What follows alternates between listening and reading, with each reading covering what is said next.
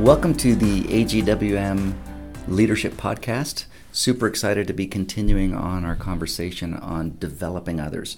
We started off by talking about the why. Why is it important that we develop leaders? And then we talked about what kind of an environment. How do we create a safe environment so that people can grow? And now today we're going to dive a little deeper into maybe a little more practice of how do you structure growth in an area?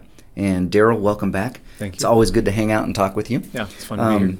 So start us off. Where do we start when we think about structuring, creating a structure to develop people? Yeah, I think you have to start wherever you are. So when we started doing this in Central Eurasia, our initial task was figure out how to develop brand new people. And we had a context where they were coming to us, so it was all kind of one-on-one and in small groups, in-person kinds of stuff.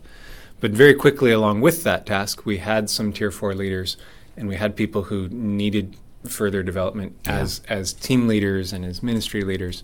And so we had to figure out early on as well, okay, we got a few people that need development, but that are at a distance. Yeah. And so all of our areas and our ministries maybe are structured a little bit differently or are at different kinds of stages for this. And so I think you look at where you are and you figure out, okay, where could we start? Where does the environment already have space to start? And then what can we do?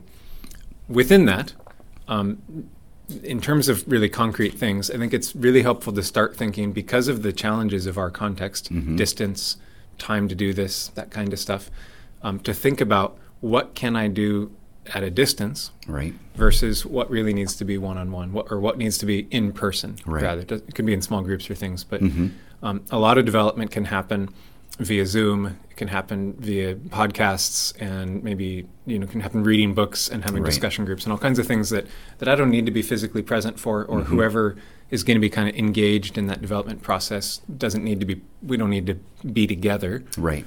But then there's other stuff where maybe you can figure out how to do it by a distance, but it just works better. Yeah. If you can look each other in the eye. You can have a little give and take and a little dialogue, just like this is. Yeah. This podcast is a lot easier to do, looking at each other. Absolutely. Than it would be if we were just kind of on a phone in our closets trying to have a quiet environment. Right. Yeah. So, how do you determine those kind of things? Like when you're looking at. I'm looking at a person and I'm thinking they're different. Okay, I could send them resources to develop, or I really do need to be face-to-face with this person. What are the things that tilt you one way or another? I think a lot of times it has to do with the type of content we're thinking about, the type of development that we're thinking about. For all the people that we're involved in really intentional kind of development with, we end up with a blend. Every single person, we're in sort of a hybrid model where you have stuff that's happening at a distance and you have stuff that's happening in person. And for my Tier 4 leaders that live on a different continent than me, they're in Istanbul, which is clinging to the edge of Europe, and we're in the center of Asia, almost as far from an ocean on the planet as you can get. Like, we are not in the same spot. Maybe for them, I'm only seeing them face to face 3, 4, 5 days, 10 days a year at a couple conferences, or a long layover or something like that. Other people, the people that live where I live, I get to see face to face, every week or a couple times a month at least when I happen to be home. Yeah. And so for all of them, though, there is some interaction in a personal, direct, physical kind of way, and then there's stuff that we do online, and it has more to do with what's the content that we're trying to think about. Is this stuff that people can read or watch and sort of process internally and engage in sort of text-based dialogue, or in a video chat, or is it often something that feels more vulnerable, that feels more like it touches my heart or my soul, and has more to do with who I am than with maybe how I do something or how I think about something. The stuff that's really feels very personal tends to work better in a face-to-face kind of environment. Yeah, and I think one of the challenges that I hear often with people who lead across multiple geographical areas is, how do I lead and develop people at a distance? And I hear you saying, hey, there are certain things you can do, especially information-based or But when you really get down to the core of a person, and that really takes some intentional time face to face with them. Mm-hmm. So how often would you meet with your people that you need to meet with face to face? Again, it just varies a lot. We have a leadership team for Central Eurasia, and I see those people in person 2 to 4 times a year. Mm-hmm. And so that's a couple days at a conference, a couple days we have 2 in-person team meetings a year as a leadership team. So those are a few days together for that. So we're spending, in general, something like 2 weeks, 2.5 weeks together over the course of a year. So it would be great if we had more physical time, if we were present and lived in the same city or something and could see each other and kind of do life together a little bit more, but it's just not practical for us. On the other hand, like there's people that I'm mentoring that live in the same town as me, that live 1 kilometer from my door, that we interact with quite a bit. And whenever I'm home, I'm seeing them intentionally. We spend 3 or 4 hours, 5 hours a week talking about ministry, talking about work, talking about life, being together in a kind of intentional kind of environment. So it really does vary. I think more so than thinking about that, we can come to that and how you do some of those things. Some of the things that we can do as an area would be to be really intentional about structure kinds of stuff. Okay. So you can think about, like, we talked a little bit about kind of having a vision for where we're trying to go, seeing that statue within that stone. Right. AGWM has really supplied us wonderfully with great language about competencies.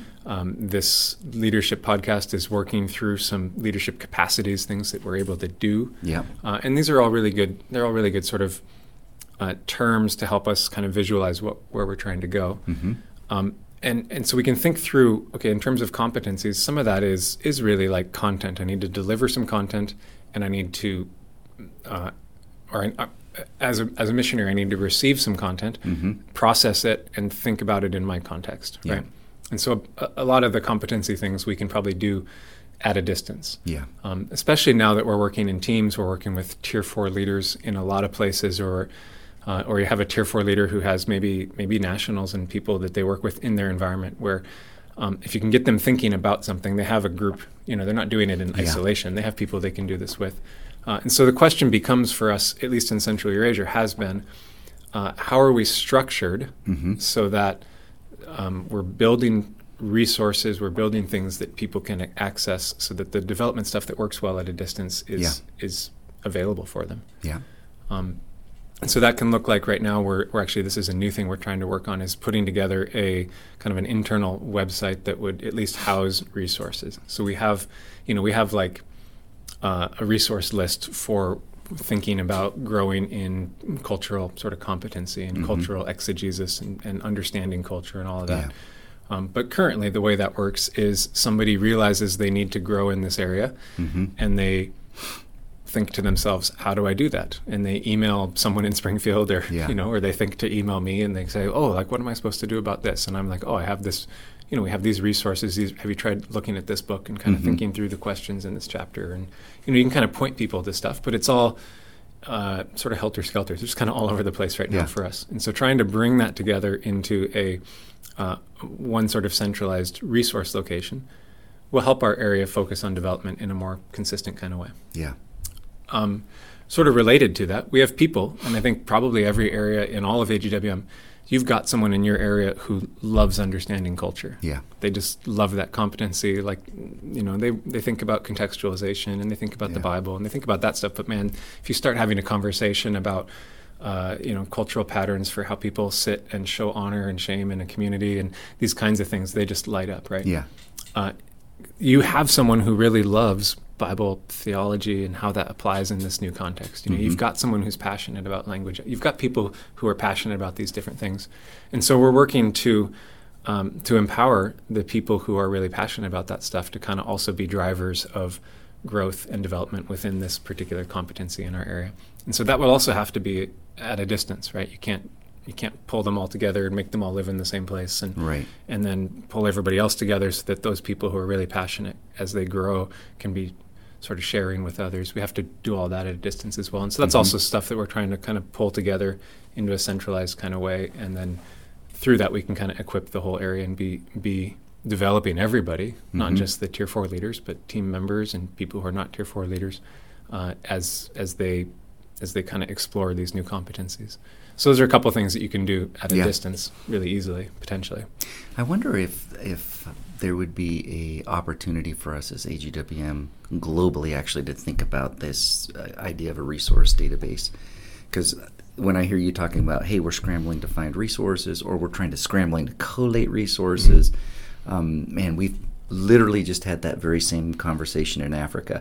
Well, how do we get the resources and how do we make them available? And I wonder how much time and energy we're all spending individually, where there's a lot of overlap in some of that informational stuff, because we're learning principles and values, not necessarily specific information to Kyrgyzstani culture or whatever. Right.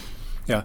And I think the cool thing that's going to happen as we do this, whether it's at an AGWM level or it's at a regional level, or at least we're doing this, over time, I'm going to see emerge in my countries people who really develop specialties in these kinds of areas.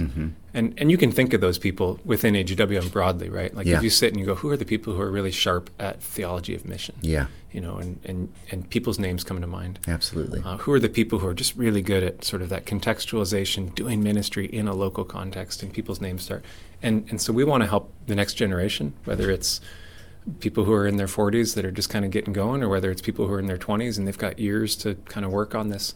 I want those people emerging out of Turkey and out of Azerbaijan, and as well as out of India and Africa and everywhere else. So we're trying to create space and an environment where growing broadly is valued, but also we really want to encourage people who have a passion for a specific kind of thing. Yeah. So creating online database and online resources, which you guys are working towards, engaging with certain people at certain times. What else would you add to the package there? So some of the structural things that we can do are more intentionally the face-to-face kinds of things. So there's different types of things that we can do at a distance. You might think of, reading clubs around a particular kind of topic, or all kinds of stuff, right? The other thing that we've done is we have every year a summer conference that happens. Okay. And so for us, summer conference is a really important time for spiritual renewal and sort of relational community gathering together. So as Sarah was talking about, are we creating an environment that is safe and that is healthy and that creates space for people to grow, which involves, I hope, experimenting and creativity and brings mistakes, but also brings new learning and all of that. Right. Our summer conference, I'm hoping, is building that type of environment and helping people see, oh, it's not just my team that is telling me that this is how Central Eurasia is, but I'm looking more broadly and seeing that here in this community as well. Yeah. So there's that spiritual renewal and community renewal side of it. But we also always do some kind of training. Yeah. So we have worship service times and altar calls and all of that, and we also have some specialist who comes in and teaches about church planting, or some specialist who comes in and teaches about resilience and thriving on the field, or usually thinking in terms of the competencies, but we're bringing people in, we're doing intentional development in face-to-face environments where that happens. Within kind of Live Dead Silk Road, where we really kind of got started on the development side of things, we started doing what we called resource weeks, which was functionally 3 days, 4 days, sometimes even 5 days, focused on a topic, optional, but hey, we're going to gather people in Istanbul. We're going to focus on team leadership. So in that case, all of our Tier 4 leaders had the option. We really encourage them to come, but we're going to just focus on how to lead, how to resolve conflict, how to communicate well, how to, those kinds of things. Or we did a whole week on evangelism and just how do you engage talking to lost people. So you do some training in the morning, send people out 2 by 2 to get some practical experience, pull them back together, have some debriefing, some more training, and keep, so doing things that just felt like this is going to work better if we're together. And so we've done resource weeks, usually once, maybe twice a year, where, again, optional topics kind of sometimes related to sort of what we're looking at our area and going, what are the felt needs? Other times just going, oh, we haven't talked about this competency in 3 years, better do something. And so we kind of are trying to create those face-to-face environments where people can be together. And so for us, the resource weeks, usually kind of spring and fall, have been really helpful. And that helps building community and building an environment of safety and all that as well. And what kind of percentage would you have? Like how many people attend those? Ooh. I mean, the evangelism one was really big. We had 55 people. Okay. So, I mean, a third of your people? Or well, half at the time, your people? maybe half our people were Okay. at that one. We barely fit in the training room, and it was really fun. Mm-hmm. I mean, like, that one was a little bit chaotic. The mess of, like, families came in, so kids and all that stuff. So it was a lot of work. A lot of times they're going to be in the neighborhood of 15 to 30, 15 to 40 people. So somewhere in the neighborhood of 15 to 25% of our people maybe are going to show up at one of these. But they come in from all over the place to a central location, Yeah. and it's all voluntary, and anybody can come. Usually, yeah. I mean, sometimes maybe if you're doing like a Tier 4 training specific Yes. kind of resource week, maybe not. Or what we've done recently. So recently, one of our other teams hosted a resource week. They set it up. They got the speakers. They arranged everything.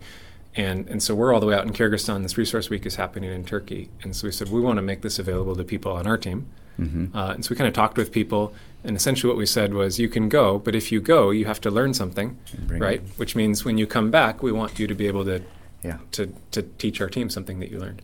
And so one of the dangers for us in as missionaries is we can, and we see this with local people as well, like pastors and stuff in our context at least, you can get really busy going to conferences and learning all kinds of stuff. Yes. And then moving on to the next thing and having an amazing stack of notes from something, but somehow never getting around to applying it in my life. And I see that in myself all the time. I was just telling Sarah the other day, I think I need to listen to fewer podcasts and maybe listen more than once to the ones that I do listen to. Like am I really processing this information that somebody shared with me, or am I just sort of like worshiping information and not doing anything with it? And so we're trying, as we create these sort of face-to-face things, also trying to help people concretely apply. So don't just learn something in an informational sense, but learn something in a very practical, how do I use this in my context kind of way. Yeah, which is great. I love so many different aspects of that. The fact that, hey, the people who are going to come are committed because they want to be there. We're not forcing them. And then the idea that the training is not just what happens in that week, but it's also the application of it moving forward, and making sure that it goes deep and is reproduced and passed on. Yeah, a great idea. We have the great advantage of having Istanbul within our area, and you can fly to everywhere in our area from there. So it's very easy when we host them there. It's very easy for people to get there. Yeah. And I think for most of our people, it's not super attractive to go there. Yeah. Like the first time, the second time you go to Istanbul, it's amazing. It's wonderful. It's a cool city. But after you've been there a few times, you're like, ugh, I don't want to go there again. But I really want this topic. So, that and a good shawarma. Yeah, that's true. They're not. It's not like it's next door to Disney or something. No. People are like, yeah, I'll go to the conference. Sure, I'll go. So maybe that helps us on that. Yeah, in that side absolutely. As well. So we've been doing those kinds of things. Absolutely. Creating some structural things that are happening within our area that periodically are pulling people together to focus on something, and then I think that comes with the organizational expectation that we're going to do something with this in our own lives. Excellent. So again, summary, I've heard 3 or 4 different ways. You've got your online resources that are ongoing. You've got your in-team development. Whenever you do something that's corporate, like your annual conference or annual retreat, you make sure you weave training in there so that it's growing people in a certain competency. And then you provide the learning, fall and spring learning opportunities where people can come in. So there's a lot of intentionality of providing opportunities, both that are kind of more on the required side, you're part of the team, we're going to do this, to, hey, here's some things that are really going to hone you in an area, but very intentional in keeping it in front of people. Yeah. Do people ever lose balance where they end up doing the thing, I'm going to too many conferences, too much training, and don't get engaged as much? I mean, the convenient thing for us, and I suspect a lot of your people in Africa have this convenience as well, is basically all travel other than to Istanbul is expensive from our area, which means if you're going to too many conferences, you're spending lots of money just to fly places. And so that kind of helps temper that a little bit for us. It is the case. I think our people are on a bell curve, and there's some people that you go, man, I wish they would sort of read a little more. Yeah. I wish they would pursue growing a little more. And then there are a few people that you're like, I bet they could read a few fewer books. Yeah, and actually stay in context a little longer. Go to a couple of fewer conferences. And so there's that. There's a little bit of that, but there's really not lots of that. Most people who join AGWM are joining because they want to see something happen in the place they're going.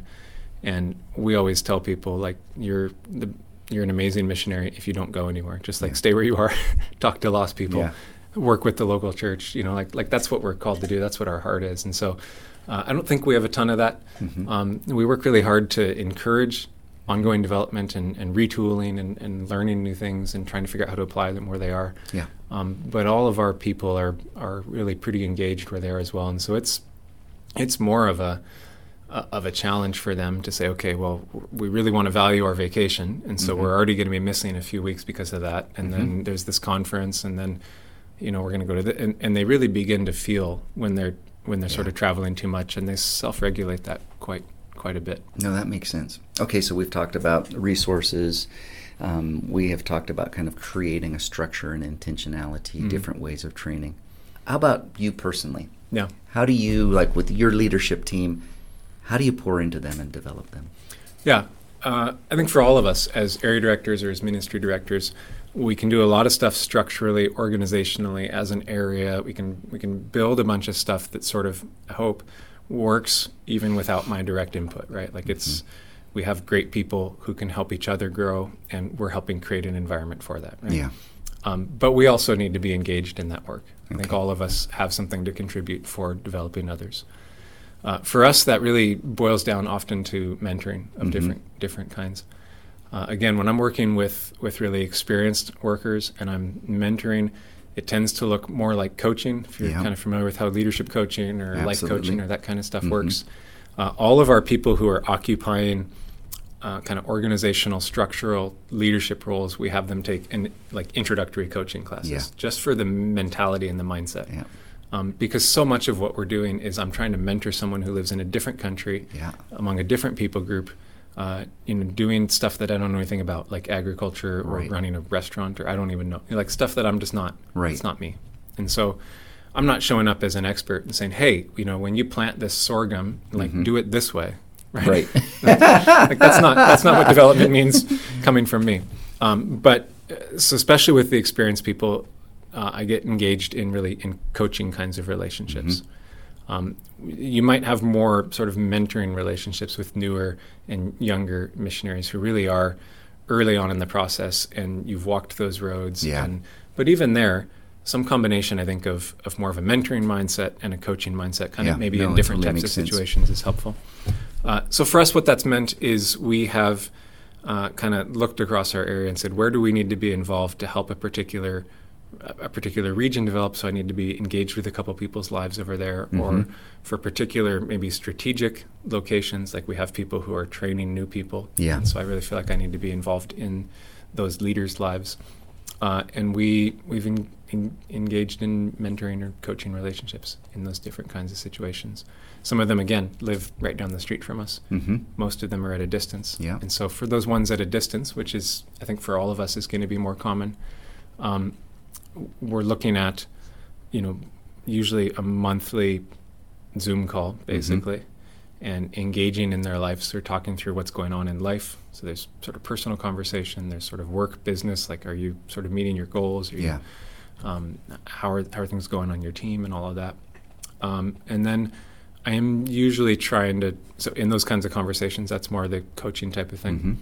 And then for a chunk of them, I do like monthly training calls, basically. And we just are kind of working through a list of topics where maybe I'm teaching for 20 or 40 minutes on a Zoom call, and then we're having some conversation around a topic and just sort of working through equipping and developing.